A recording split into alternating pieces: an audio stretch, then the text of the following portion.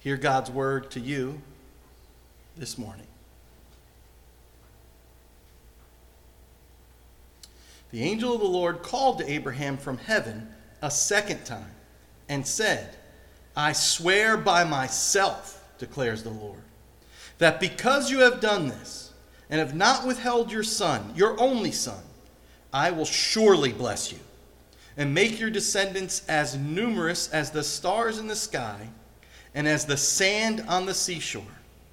Your descendants will take possession of the cities of their enemies, and through your offspring, another translation for that is seed, all nations on earth will be blessed because you have obeyed me.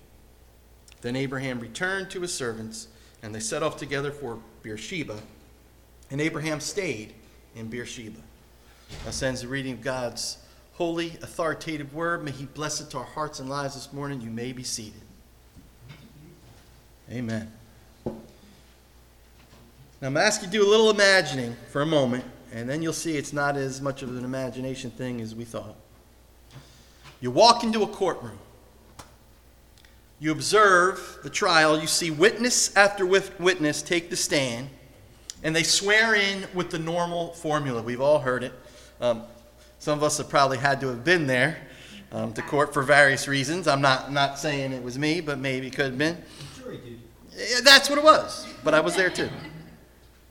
But if you notice that they always ask you to put your hand on the Bible in some cases, and they say what? Do you swear to tell the truth, the whole truth, and nothing but the truth? And then what? So help you God. You invoke the name of God. And then you're, of course, to say, I do, right? So you're at this, and you see this happening, and then all of a sudden, to your surprise, the Lord himself comes in. Whoa. And he takes the stand. It comes time for him to swear in. He simply says, I swear by myself. You see, the reason why he can only swear by himself is because when we swear, we take a vow in court, we're swearing by what? Someone greater than ourselves, greater than all things. We are saying the highest authority we swear by. So what happens when God wants to make a vow? There is no one higher than him. There is no one greater than him. So he has to say, I swear by me that I'm telling the truth, or that I will do such a thing. Well, in our text this morning, it's not such an imaginary thing. It's exactly what God does. We have this morning in our text in Genesis 22 where God swears by himself to do something. Now, he had promised to do this a number of times through Genesis, starting in chapter 12, chapter 13, chapter 15, chapter 17, I think chapter 18. He's reiterated his promise. But the question here is, what made God this time, in reconfirming his promises, what made him take such a strong oath? What pleased him so much that he not only reiterated his covenant promises to Abraham to give him a people, right, to build a people through his descendants, and to give him a land, remember, a promised land, I'm going to give you a land to all your descendants. And then remember the other promise, those are the three things. The third one is, I'm going to bless all nations through your seed. And by the way, seed is singular. So that means one child. And immediately it meant Isaac, but we know Isaac was a type of who? Christ, who is the seed of Abraham, and through whom all nations now are blessed. It doesn't matter if you're a Jew. It could be a Gentile from any other nation. If you put your faith in Abraham's seed, you are Abraham's child. And this promise goes all the way back here.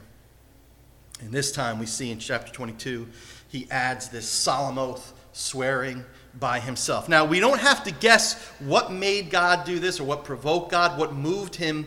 I debated on whether using this illustration because it's speaking humanly about God, and I do so with absolute reverence, and God knows my heart.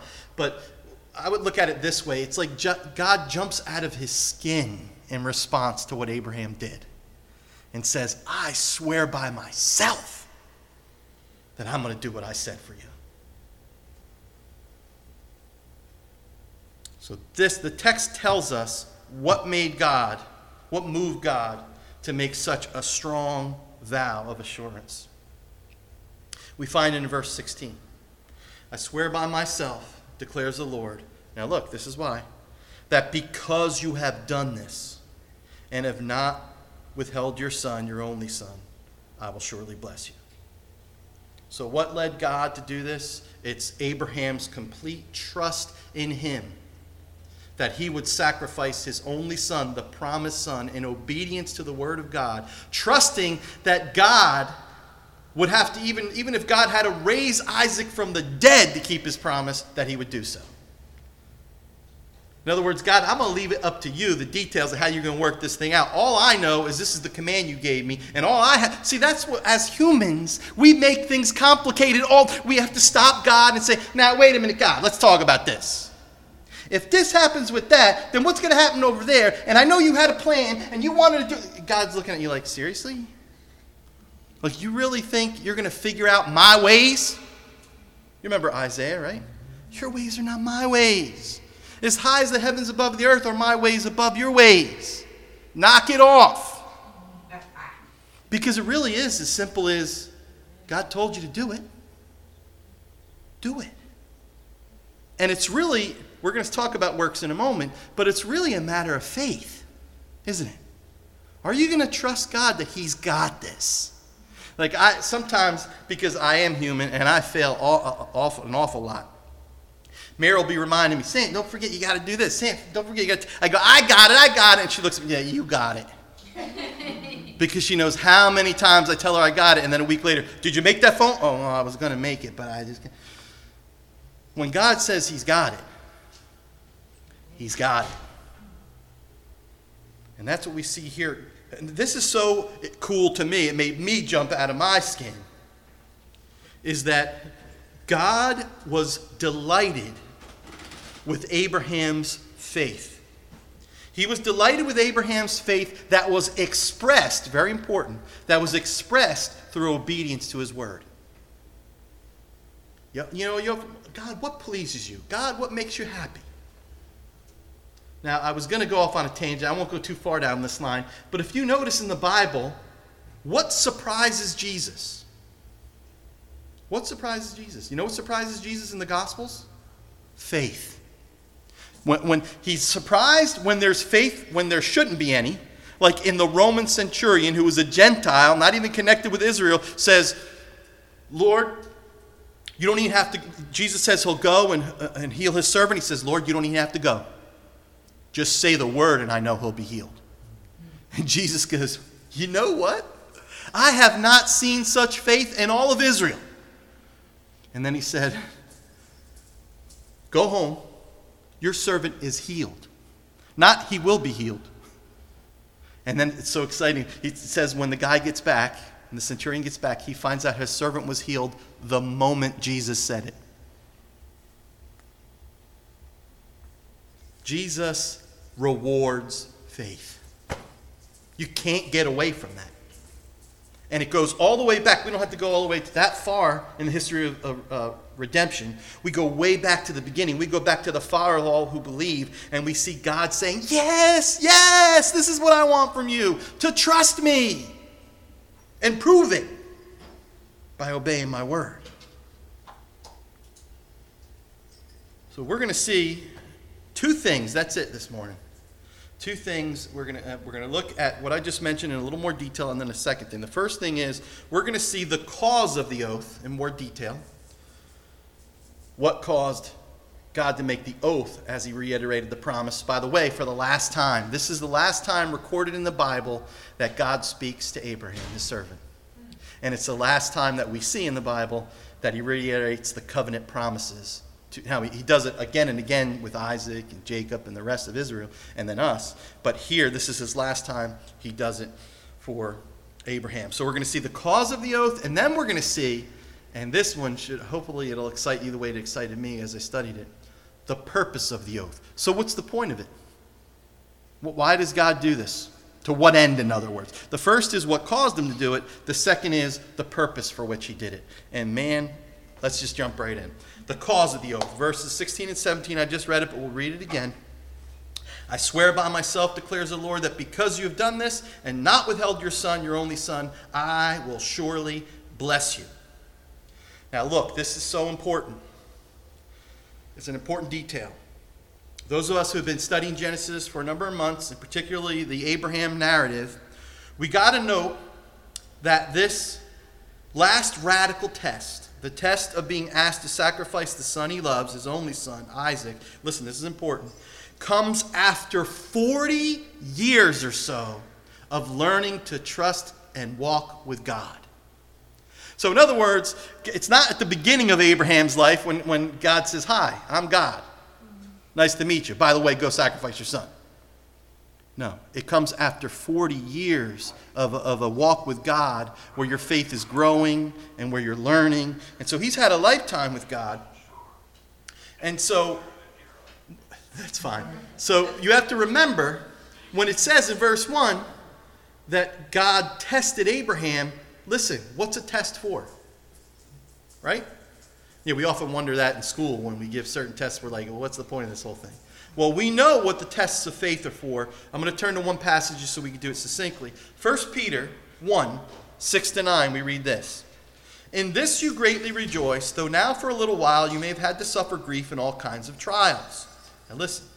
These have come so that your faith, of greater worth than gold, which perishes even though refined by fire, may be proved genuine and may result in praise, glory, and honor when Jesus Christ is revealed. Now, what Peter is saying is, what's one of the most valuable things on this earth is what? Gold. And some people say if you're going to invest in anything, invest in gold because it kind of keeps its value to a degree, right? Whereas other stocks go up and down. And Peter's saying to God, and it should be for you as well, faith is more precious and it's more valuable to God. It's so valuable that God will put you through all kinds of tests and trials to refine it, to make it pure, so that when Jesus is revealed, they will be able to say, look at Annie Mae's faith. It's the real deal. And who gets the glory for that? Very interesting throughout this whole text. We're going to have to see this. Who gets the glory for it? Praise to Jesus. Because if you believe, it's only a gift of God's grace. Abraham was no hero in and of himself. He was a man like you and I. But God was good to him and showed his mercy to him. And then we see how God's grace worked. So these 40 years, God was growing, strengthening, and refining his chosen child's faith. That's what we have to see. Stretching him to surrender all. We don't sing that song really here much, probably because it's more of a piano song and I'm a guitar player. But, I surrender all. But another reason why is like, do you? Yeah, I think Jamie might have done that once. Yeah, but I don't do it. But that's a pretty serious thing to say to God, isn't it? I lay it all on the line. I surrender all, God. Okay, great. Though the son you love, sacrifice him to me. Well, I didn't mean all. Well, that's not what Abraham does. That's the interesting thing. Abraham says, okay. Gets up early in the morning. We'll get to that in a moment. The cool thing here is that Abraham passed with flying colors after 40 years. God's man trusted God completely and demonstrated it by responding radically to God's radical command.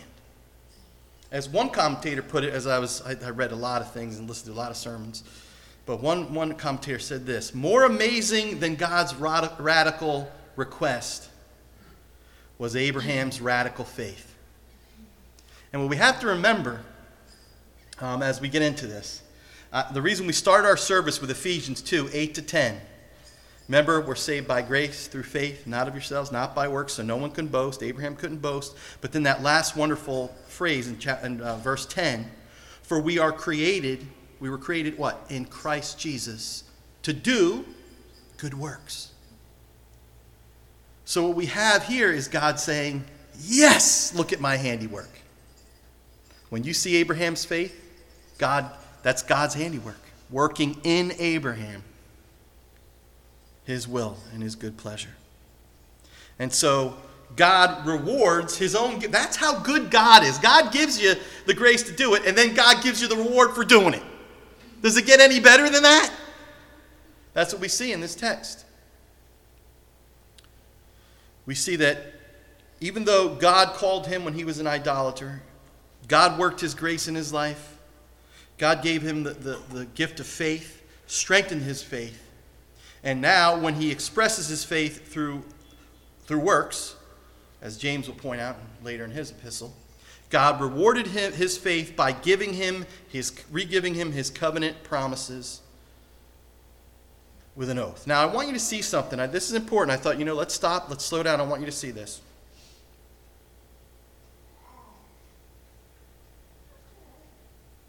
Okay.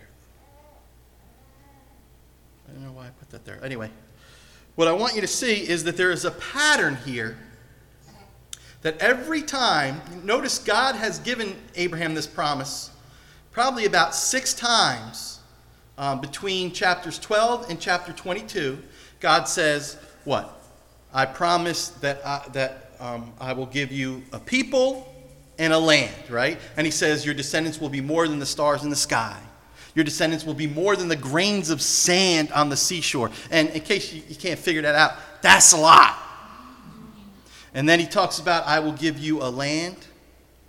And then he talks about, I will bless all the nations. So I'm not just going to bless Israel. That's where I start. But then through the seed who comes from Israel, I'm going to bless all nations through you, Abraham. He says that in chapter 12. And then he says it again in chapter 3. Now listen. What precipitates the promise 3 times out of 6? I'll tell you what precipitates it. In chapter 12, God tells Abraham, leave your land and go to the land I'm telling you to go to, even though you don't know where that is yet. What does the Bible tell us to do? Tell us that Abraham did. He got up and he left. And he went. After Abraham does that, God says, I will bless you. I will. Then in chapter 13, he and his nephew Lot, their families get too big, their production gets too big, where their herdsmen started fighting. So Abraham does what? He walks by faith, not sight. He says, you know what, Lot? You get the pick of the land. If you go to the left, I'll go to the right. If you go to the right, I'll go to the left. I'm going to let you pick the choice land. You remember that? And you remember Lot chose the most lush land, the land that had the nice rain and the great. And Abraham chose by faith. He trusted God, whereas Lot went by what? Sight. So guess what happens right after that? I'm actually going to read what happens after that. The Lord said to Abraham, after Lot had parted from him, this is chapter 13, verse 13, lift up your eyes from where you are and look north and south, east and west. All the land that you see I will give to you and your offspring forever. I will make your offspring like the dust of the earth. Wow, now he's added another one. Anybody ever try to dust a room? That stuff just don't go away. But he's saying, I'm going to make your offspring like the dust of the earth, so that if anyone could count the dust, i.e. you can't, then your offspring could be counted. Go walk through the length and the breadth of the land, for I am giving it to you. So Abram moved his tents and went to live near the great trees of Mamre at Hebron, where he built an altar to the Lord. What's the point? The point is God said, I'm going to reward you for trusting me. You follow this? And what you need to see is, so when we get to chapter 22, it's not unique that God's promise comes after the faith has been expressed, okay? The unique thing, of course, as we're going to see in just a second, is the oath. So why now does it come with an oath? Well, I think we've kind of been seeing this. I'm only going to talk about this a couple more moments. But the reason it comes with an oath now is because it was the pinnacle of all tests. It was the hardest of all tests. It was the most unreasonable in some ways, like how could you ask this of me? And yet Abraham finally surrenders all. His ups and downs before, his missteps, his mess-ups, this time he says, this time I'm not messing up. I'm going to give it all, lay it on the line. I'm going to trust God. So Abraham could have written this line of the old hymn, Like a River Glorious. Every joy or trial, listen to this, see if you could say this by faith. Every joy or trial falleth from above, traced upon our dial by the Son of Love. We may trust him fully, all for us to do. They who trust him wholly find him wholly true. Isn't that awesome? How are you going to find God wholly, W-H-O-L-L-Y, by the way, wholly true? It's only if you wholly trust him. Because we say, God, come through, and then I'll trust you. And God says, trust me. And then I'll show you how I come through.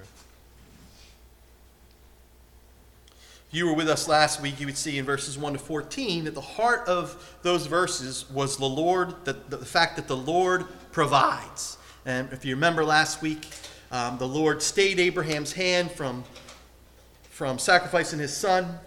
And the Lord said, now I know that you fear me. And then Abraham looked up, and you remember he saw a ram in the thicket. You remember that? And it says that he sacrificed the ram instead of Isaac. And if you remember earlier, and this is where I got teary-eyed last week, when Isaac has this bundle on his back, his dad's got the knife, got the fire, they're on their way to the sacrifice, and Isaac says, I see the fire, I see the sticks, Dad, but where's the sacrifice? You remember Abraham's response? The Lord himself will provide the lamb for the sacrifice, my son.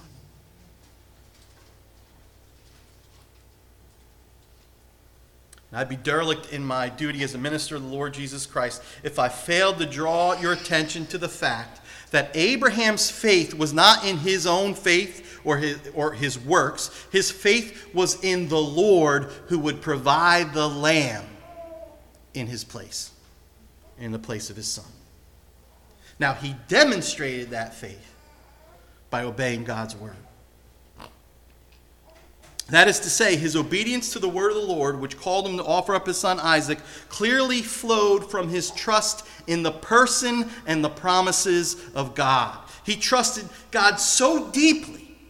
He trusted God's promises so deeply that, like as I mentioned earlier, that he reasoned God's just going to have to raise him from the dead. Now, the writer to the Hebrew Christians puts it this way in chapter 11. And I think it's very interesting, verses 17 and 19. He says, by faith, Abraham, when God tested him, offered Isaac as a sacrifice, etc. So he sees this as an act of faith, which it absolutely is in the text. It's important for us to see why I'm emphasizing this is because we need to see that Abraham's actions flowed from a living faith. If you may remember this. When does it say Abram believed the Lord and it was credited to him as righteousness? Do you remember that? Genesis 15, way back then.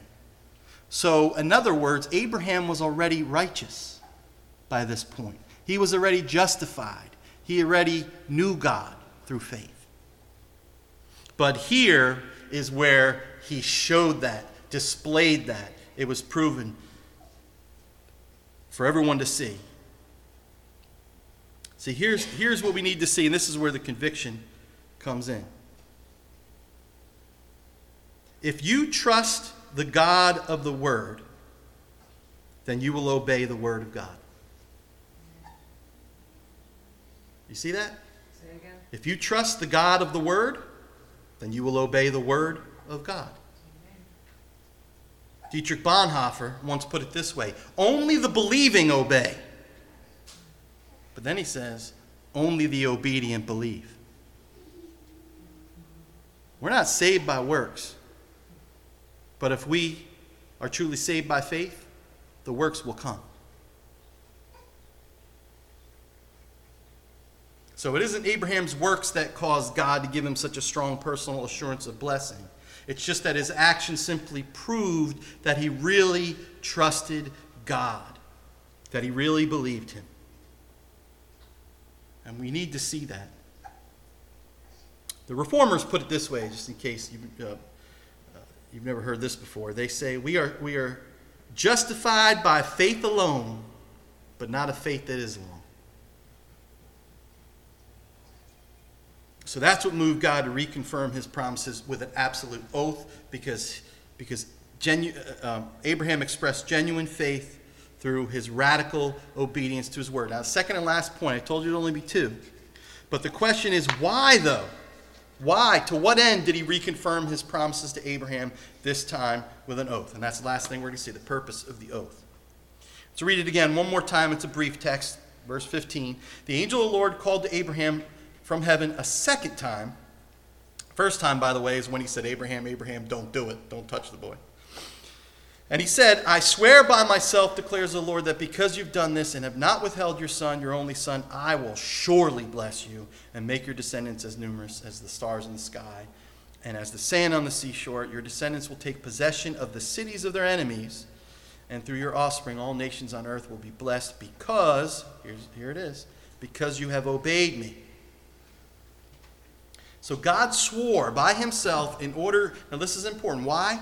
In order to assure Abraham, his servant, his friend, because that's what the Bible calls Abraham, by the way, the friend of God, in the most certain, strongest terms possible. In other words, by God's holy, perfect character and infinite power, that he will surely graciously bless him with all the covenant promises that he promised to do for him. And here's the interesting thing. And when I saw this, I was very excited. The oath that God makes to Abraham right here in Genesis 22 would be referred to again and again throughout the history of redemption. And I'm not going to go through all of them, because you're all like, oh no, he's not going to go through all of them. I'm not. But I'm going to give you one example in the Old Testament. And it's in Exodus 22. You may remember this event. Moses is up getting the 10 Commandments from God. And what are the Israelites doing? Remember? They wanted a golden calf. Remember that event? And so they build this, they ask Aaron for a calf. Aaron has them melt the gold. They build a calf and they say, here's the Lord. And they start worshiping this calf. Well, God had enough after all he had done for them. And he comes down and he says to Moses, get out the way. I'm wiping these people out. I'm going to make a people through you and your family, Moses. I'm done with these people. They're stiff-necked. This is what Abraham does. Now, this passage always makes me think of, I would have been like, finally, God, I've been telling you these people are pains in my neck. I was waiting for you to... No, but that's not what Abraham does. This is what Abraham does. Listen. He says, remember your servants, listen, Abraham, Isaac, and Israel, to whom you swore by your own self, I will make your descendants as numerous as the stars in the sky, and I will give your descendants all this land I promised them, and it will be their inheritance forever. Now listen. Then the Lord relented and did not bring on his people the disaster he had threatened. Why not? Because he couldn't break his promise. Because he had to keep his oath on the basis of his own holy character. So we turn, I told you one in the Old, let's turn to the New Testament. And it's a long passage. Don't get nervous. I'm only going to make a point or two out of it. I'm not going to exegete the whole passage. But the writer of the Hebrew Christians actually quotes from Genesis 22 in chapter 6 of his epistle, verses 14 to 20. I'll read it. I'm going to make a couple comments, and then we're going to close up. This is what he writes. When God made his promise to Abraham, that's in our text, by the way, since there was no one greater for him to swear by, he swore by himself, saying, I will surely bless you and give you many descendants. And so after waiting patiently, Abraham received what was promised. Men swear by someone greater than themselves, and the oath confirms what is said and puts an end to all argument. Because God wanted to make, listen, the unchanging nature of his purpose very clear to the heirs of what was promised, he confirmed it with an oath.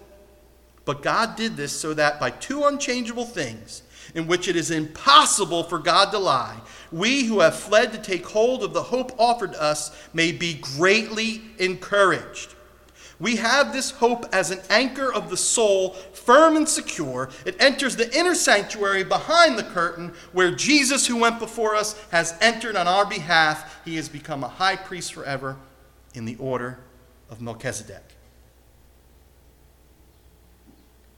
Now, I bring this to your attention for just a couple of reasons this morning, and I want you to think about this. Now, in the immediate context, why did God give this oath to Abraham and give him the promises through swearing on himself? It was to assure Abraham, right, that he would do exactly what he promised he would do. But the writer of the Hebrews says something that should make each of our hearts leap for joy if we're trusting in Christ this morning. He said, actually, God didn't just do this for Abraham. He did it for the heirs of the promises. Who are the heirs of the promises? Believers of both Jews and Gentiles, out of the Jews and the Gentiles, who put their faith in the singular, by the way here, the seed of Abraham, who was the Lord Jesus Christ. So in other words, God made this oath not just for Abraham, not just for the Israelites, but guess for who? For you and for me. Because I'm telling you, you walk with Jesus long enough, there will be moments of doubt. There will be no moments of struggle. There will be moments where you will look up after you've blown it and said, your promises don't apply to me anymore, do they? I'm not going to make it, am I, to that desired haven? And what the writer to the Hebrews says, I got some good news. God made an oath that he's going to get you there. And that it's going to be by his grace. And that even you can't mess it up. And that this hope we have, I mentioned earlier in prayer time, this hope is like an anchor. Any of you have ever done any fishing or been out in a boat, you know that if you have a good size enough anchor, that thing is you're going to be anchored in that one spot so you're not floating all over. That's the whole point of an anchor. You don't just go with ebb and the flow. And here, what the writer of the Hebrews is saying, based on Genesis 22, is that hope that we have, that God will keep all of his promises to us in Christ Jesus. By the way, that's what Paul says. All of God's promises that he's ever given are yes to us in Christ Jesus.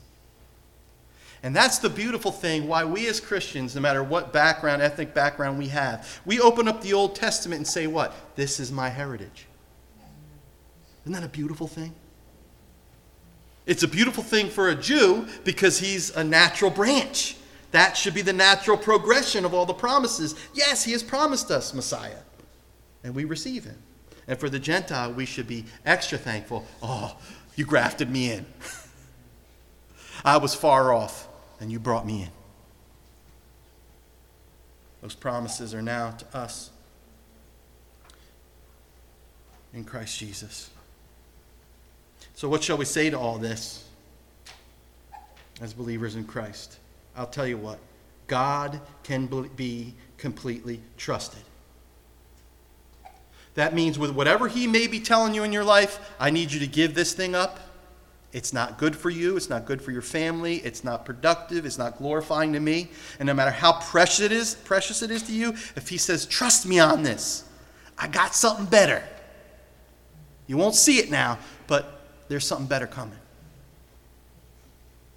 You could say, okay, God, I'm going to go against my own human reason, my own logic, and I'm going to trust you. It means that we could obey the word of the Lord. By the way, I want to say this. Some of us have come from a works-oriented religion. I almost want to say, raise your hand if you come from, because I have. So a lot of times I'm reading the Bible, whenever I hear obedience or works, I get a little nervous. Because I'm reading into that, trying to be justified by works, right? Which Paul clearly preaches against in Galatians and Romans. But unfortunately, because of that, when we hear the word obedience, we see it as a bad word. Or we automatically think legalism. But actually, why? What's the point of God saving us by faith, by grace through faith? So that we would do good. That we would live good lives of holiness and good works. Remember in chapter 18 or 19, he says, I have chosen Abraham so that what? He will teach his children to walk in what? My way. Obedience is a good thing. Trust and obey is not a bad thing when you understand it that way. It's a father telling a child who he has already made by his grace, adopted into his family, now uphold the family name and be like me. Trust and obey puts it this way, one of the lines of that old hymn, which we're going to try to sing. I'll do my best on guitar, but not a burden we bear, not a sorrow we share, but our toil, listen, he doth richly repay. Not a grief or a loss, not a frown or a cross, but is blessed if we trust and obey. Surrender to the Lord this morning. He can be trusted. Amen. Amen. Let's pray. Father, we thank you that we can even remind you that you promised, Dad, you promised. We think of even as the Israelites had tried you so severely and provoked you to your face, and yet because you have swore this oath, they were not destroyed.